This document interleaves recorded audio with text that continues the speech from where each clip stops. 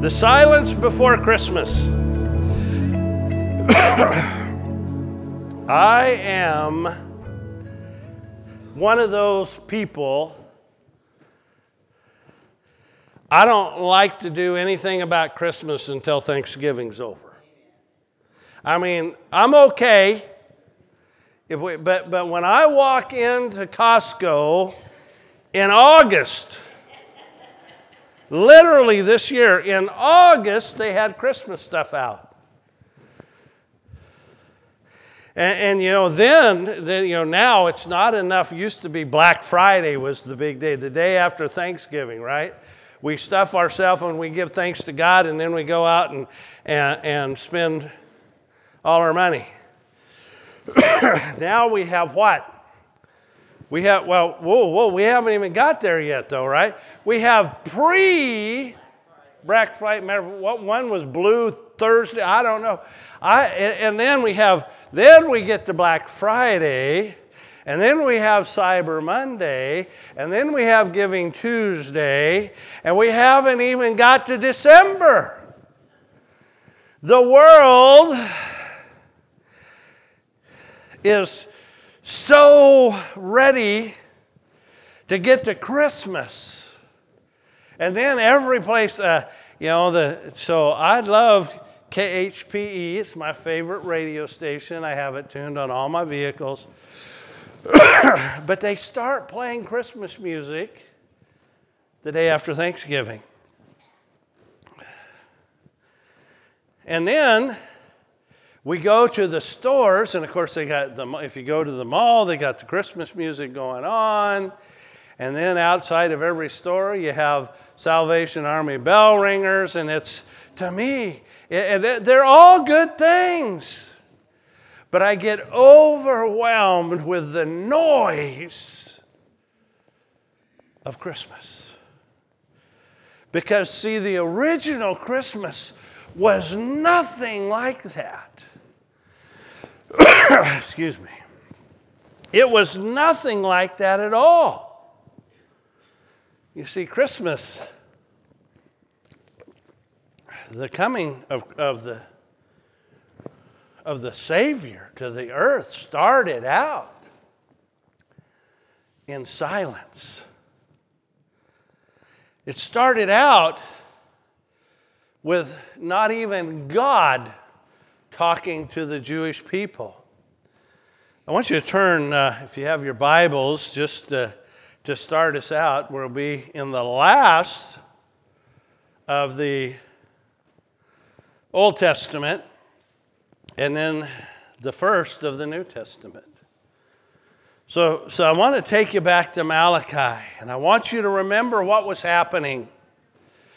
The Jewish people had rebelled against God. They weren't following what he was saying. They had a form of religion, but they weren't worshiping the God Almighty, the Yahweh.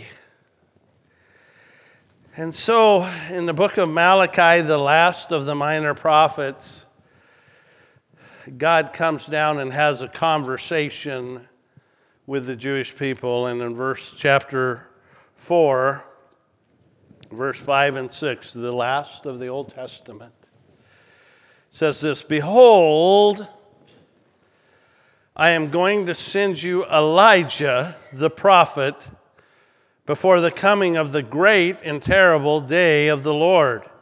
And he will restore the hearts of the fathers and their children, and the hearts of the children to their fathers, so that I will not come and smite the land with a curse." And God gave him a promise. I am going to send somebody in the power of Elijah. I will send them to you. And then God turns off the volume. In most places, it's called the silent years. God was silent. Excuse me. We'll get there. Come on, there we go. God had been silent for 400 years. No prophets to speak to the children of Israel. God said, I'm going to send one, but you're going to have to wait. And for 400 years, God was silent. Now, things were happening in Israel, but nothing good. In 333 BC, the Greeks came in, and they overran and captured Israel. And the Greeks had great influence. Matter of fact, when we just finished the book of Acts. When we come to the book of Acts, it has, in the very opening scenes, we have the Greek synagogue that was founded in Jerusalem by the Greeks. The Greeks came in. And after the Greeks, it was the Egyptians. And after the Egyptians, it was Syria. And time after time after time, God sent different people to oversee Israel because they couldn't do it on their own. Because God wanted them to repent. And finally, he sends, by the time we get to the end of the 400 years, he sends the Romans. And the Romans come in, and they take over everything. They build right next to the temple, they build Fort Antonia. We looked at that, didn't we? When they build a Roman fort right next to the temple. They'd taken over everything. And it's in the midst of this silence that God quietly comes back. Now, if I'm God, what do I want to do? Hey, wake up! Right? I want to get their attention. I want to send an earthquake. I want to do something to get their attention because they're asleep. And they've become so overwhelmed with the fact that people have ruled over them for so long that they no longer have any hope. And it's in this silence that the Christmas story begins. Luke chapter 1. Turn there with me. Luke chapter 1.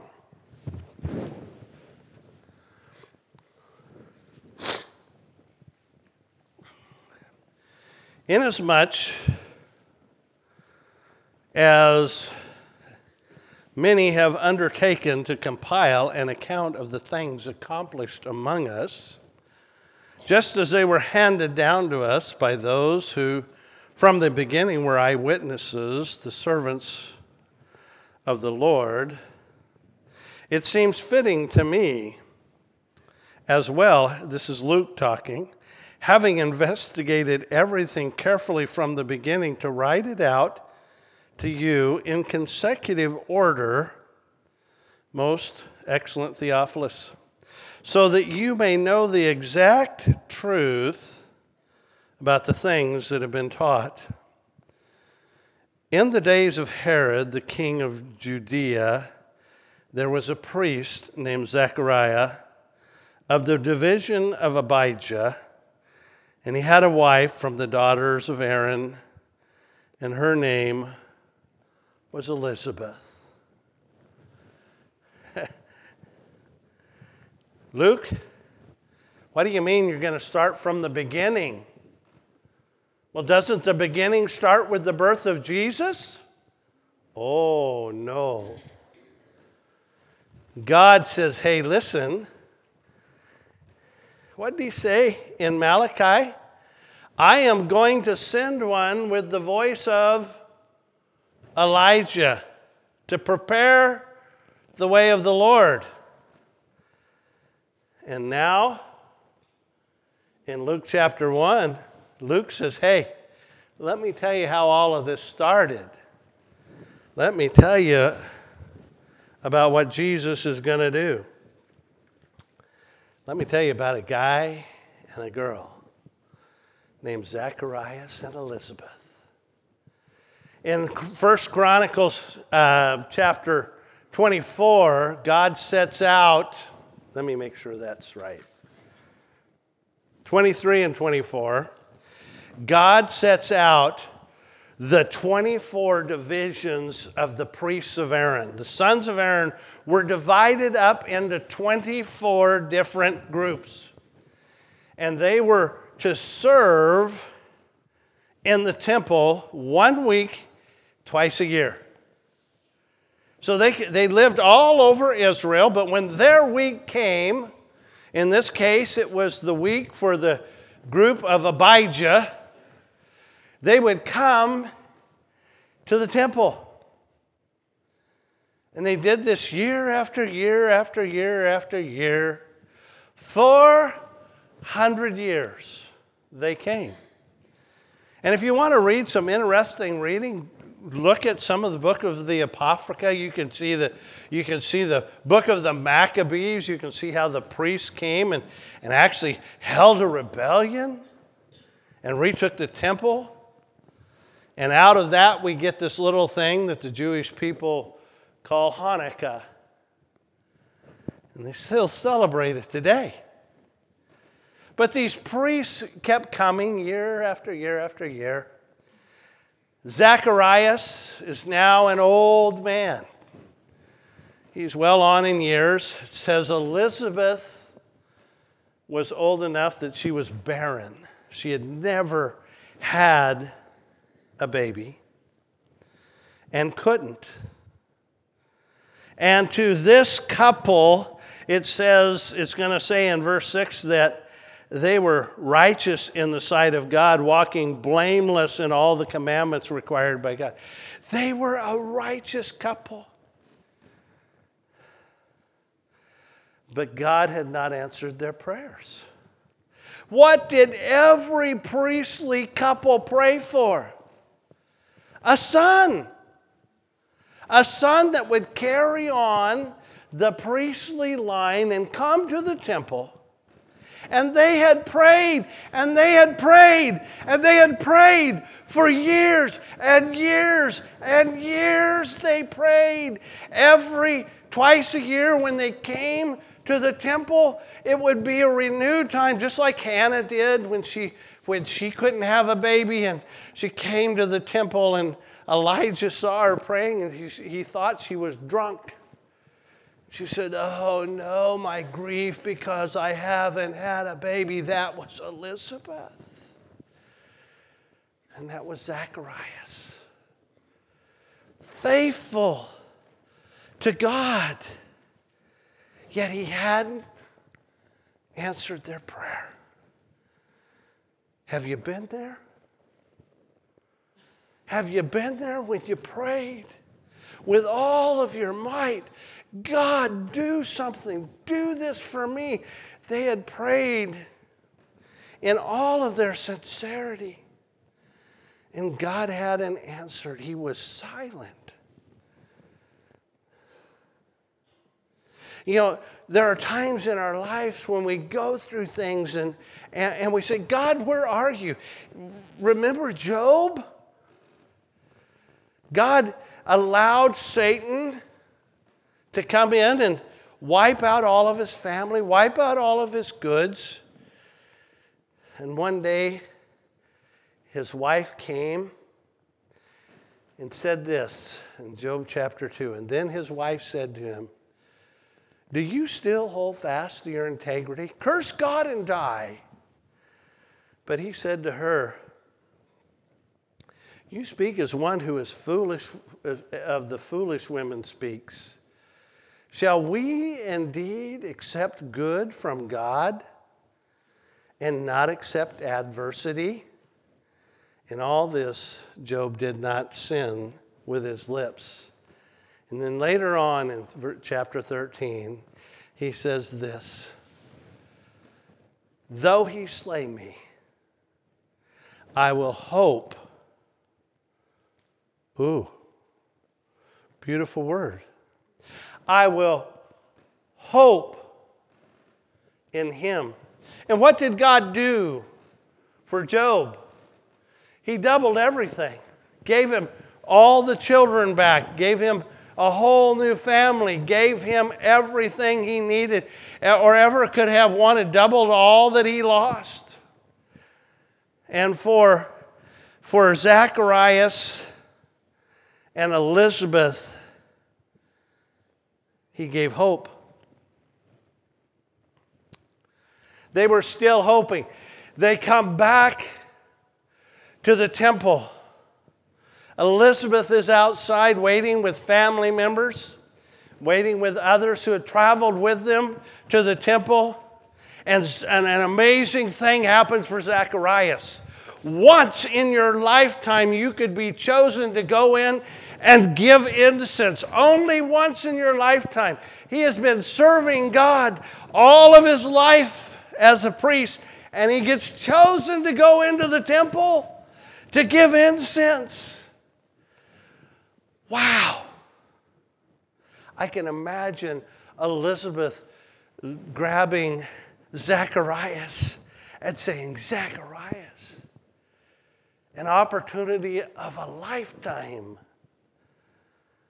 You get to go in the temple and sacrifice. Well, let's see what happens when he gets inside. Verse 11, and the angel of the Lord appeared to him, standing at the right of the altar of incense. And Zacharias was troubled when he saw the angel, and fear gripped him. And then the angel said to him, do not be afraid, Zacharias, for your petition, your prayer. What had Zacharias been praying for? A son. A son to follow him in the priesthood. Well, Zacharias, you're going to get a whole lot more than a son to follow you in the priesthood. Excuse me. But the angel said to him, do not be afraid, Zacharias, for your petition has been heard, and your wife Elizabeth will bear you a son, and you will give him the name John. And you will receive joy and gladness, and many will rejoice at his birth. And he will be great in the sight of the Lord, and he will drink no wine or liquor, and he will be filled with the Holy Spirit while yet in his mother's womb. And he will turn many of the sons of Israel back to their God. And then he quotes Malachi chapter 4. It is he who will go as a forerunner before him in the spirit and the power of Elijah, to turn the hearts of the fathers back to the children, and the disobedient to the attitude of the righteous, so as to make ready a people prepared for the Lord. And Zechariah said to the angel, how will I know this for certain? For I am an old man. And don't ever say this about your wife. And my wife is advanced in years. And the angel answered and said to him, I am Gabriel, who stands in the presence of God. And I have been sent to speak to you and to bring you this good news. And behold, you will be silent and unable to speak until the day when these things take place, because they did not believe my words, which will be fulfilled in their proper time.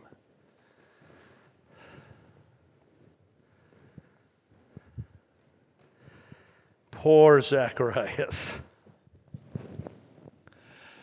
Oh man, he's standing in the temple for the first time. The only time in his life where he will be allowed to go inside and lay the incense on the altar. He's taking it all in. The candlesticks, the 70-foot curtain that separates the Holy of Holies from the inside of the temple. He's taking it all in, and all of a sudden, Gabriel shows up. Now, Gabriel is not just any little angel. Anybody have a favorite Christmas movie? What's your favorite Christmas movie? The Nativity. Christmas Story, right? A Christmas Carol. Okay, yeah, right. Okay. Anybody like It's a Wonderful Life? I have to watch it every year. Clarence, Angel Third Class. I'm here to get my wings. Right? This is not Clarence, Angel Third Class. This is Gabriel, one of two named, or actually three, because Lucifer is named, but Gabriel and Michael are the two named angels. Gabriel's the messenger. We see him in the book of Daniel as a messenger. We see him here as a messenger. He's come to bring the news. And he's standing there. And of course, Zacharias, all he can think about is, I'm really old. And my wife's really old. And God says, or the angel says, I'm going to give you a sign. Shh. You don't get to tell anybody. You're not going to get to tell anybody about this. All you're going to be able to do is write it down on a board or in the sand. Can you imagine? He comes out. They get concerned about him because he's been in too long. You know, they used to put a rope around their ankles so if they dropped dead, they could pull them out. They're tugging on the ankle a little bit, and he's like going, quit, the angel's still here. And he comes out, and they're like going, what's going on with you? How come it took you so long? Begins to pantomime.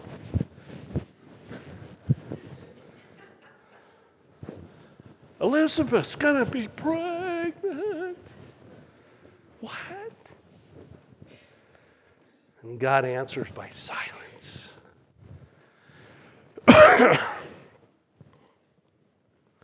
Sometimes we just need to sit in the silence, don't we? So Zacharias goes home. And guess what? It works. Right? God's promise was true. Elizabeth gets pregnant. Let's go on with the story.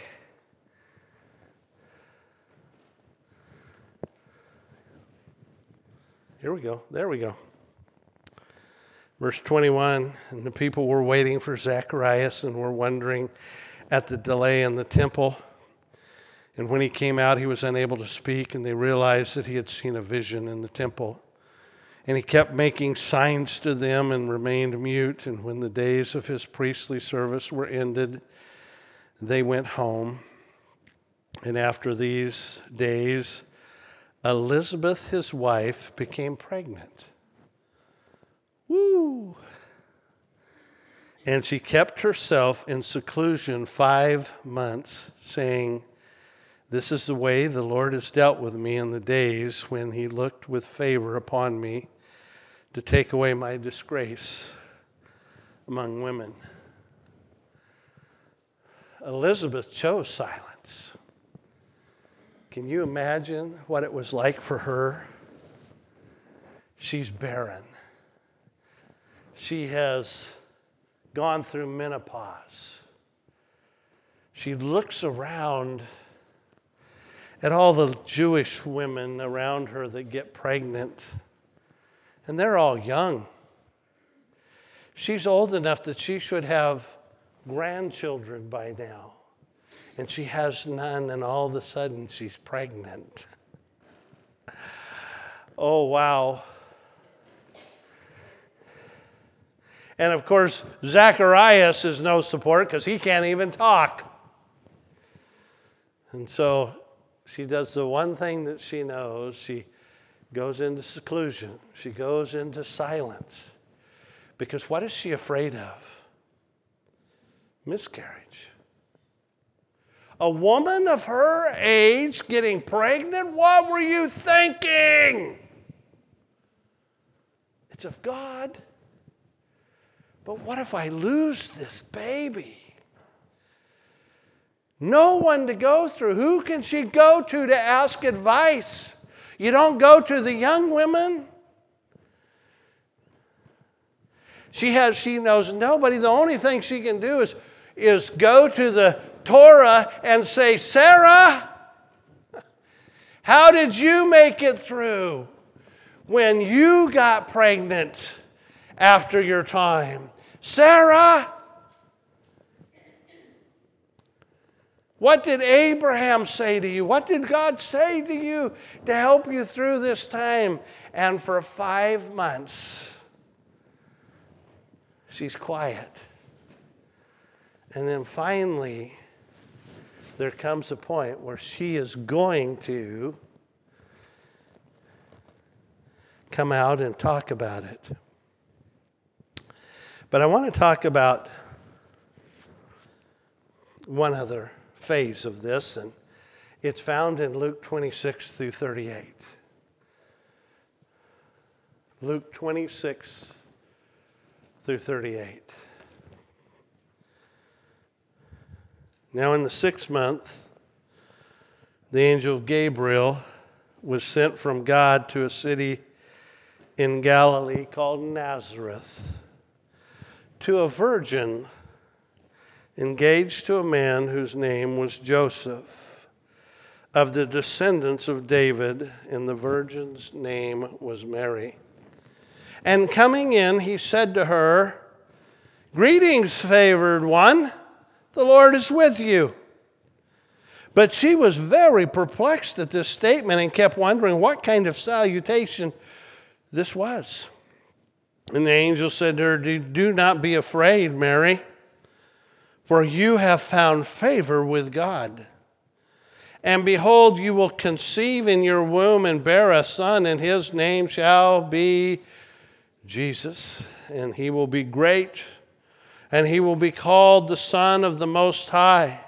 And the Lord God will give him the throne of his father David, and he will reign over the house of Jacob forever, and his kingdom will have no end. And then Mary said to the angel, How can this be, since I'm a virgin? And the angel answered her and said, And the Holy Spirit will come upon you, and the power of the Most High will overshadow you. For that reason the Holy Child shall be called the Son of God. And behold, even your relative Elizabeth has also conceived a son in her old age, and she who was called barren is now in her 6th month. For nothing will be impossible with God. And Mary said, Behold, the bondslave of the Lord, may it be done to me according to your word. And the angel departed from her.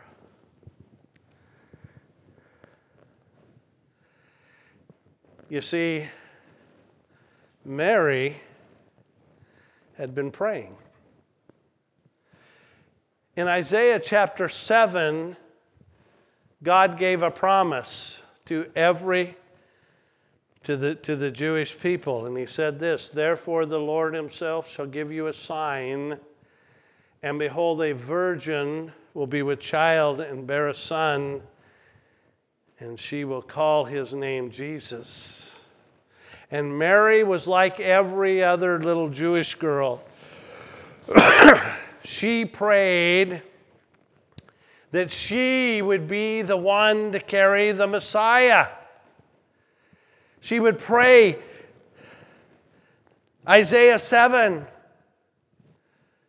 And in the silence of her room, she'd say, God, let me be the one to carry the Messiah. Let me be the one to carry Emmanuel. Even though I'm engaged, Joseph and I haven't consummated our marriage yet. I'm a virgin. Can I be the one? And as she prayed, she had her doubts. Where did she live? Nazareth. The middle of nowhere. Look it up on a map. It's not near the Sea of Galilee. It's in the middle of the northern Judean mountains. And at the time that Mary lived there, it had about 200 people. It was the Waterloo of Israel. Matter of fact, people made fun of Nazareth. When God was calling his disciples together, there was one of them by the name of Nathanael. And Philip found Nathanael, and he said, "Hey, I want you to come and meet Jesus." And in John chapter 1, it says, Philip found Nathanael and said to him, "We have found him whom Moses in the law and also the prophets wrote, Jesus of Nazareth, the son of Joseph." And Nathanael said to him, "Can any good thing come out of Nazareth?" Philip said, "Come and see."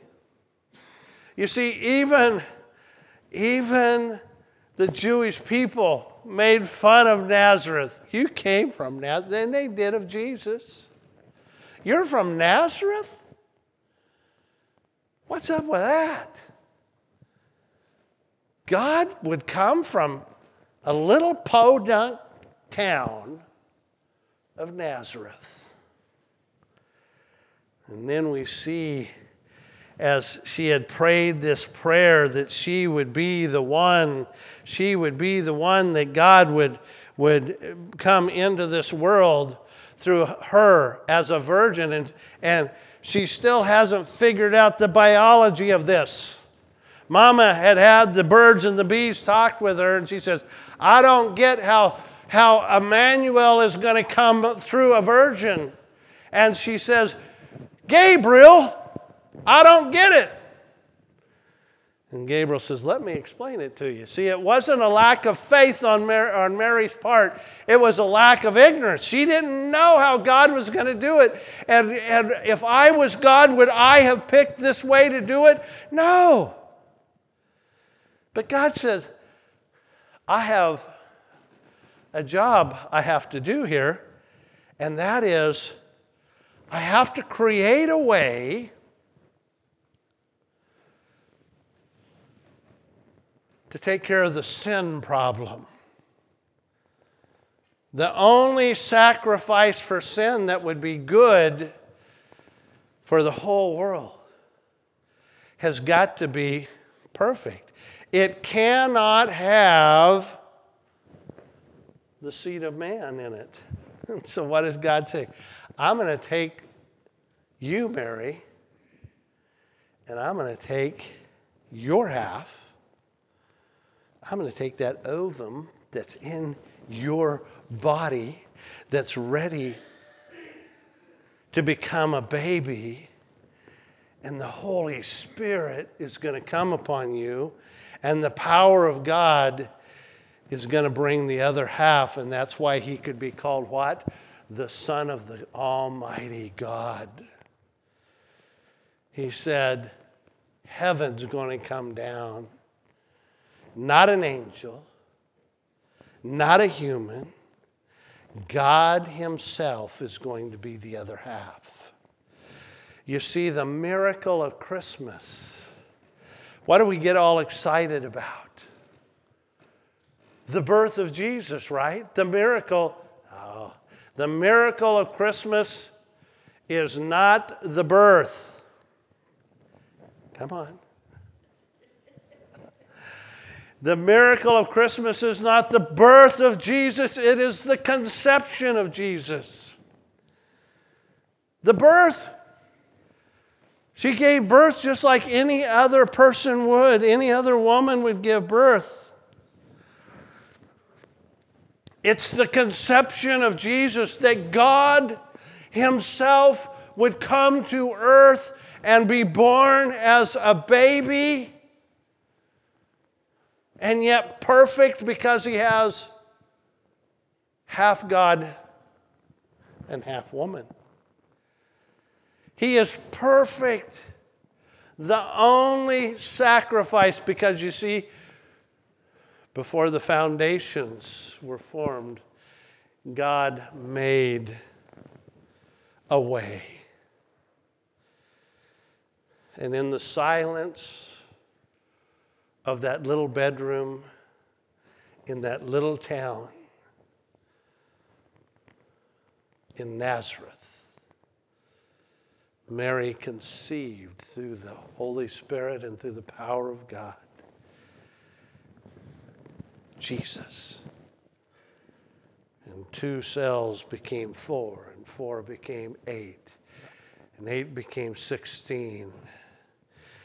And in a few short weeks, you could make out the image of a little baby. And by the time she got to the point where she got to see her cousin Elizabeth, it says that the Holy Spirit was so powerful that the Son of God was growing in her womb, that John, in the womb of Elizabeth, recognized that he was the Son of God. Even from the point where those cells were dividing. God made a way. It was the perfect Christmas gift. It had to be perfect, or we could not have salvation. The perfect Christmas gift. It didn't come with great applause. There was no gender reveal. He came in a quiet little village in Israel to a nation who hadn't heard from God in 400 years. He came in silence. I wonder sometimes if we don't need to take time out. Take time out from Christmas. All the hoopla, all the noise, and say, wow, God, what have you done? What have you done for me? You sent the perfect gift. I don't know about you. I have a hard time finding gifts for some people. I do. But God didn't. See, he looked down one day and he saw a little boy from Waterloo, Oregon, a little town of 200. Little town that people get lost in, if you could believe that. And he says, I have the perfect gift for that little boy. That little boy needs a Savior. He needs the perfect sacrifice. And Jesus came, was born, grew into a man, led a perfect life, and then one day he said, the only way the perfect gift comes is if I die and rise again.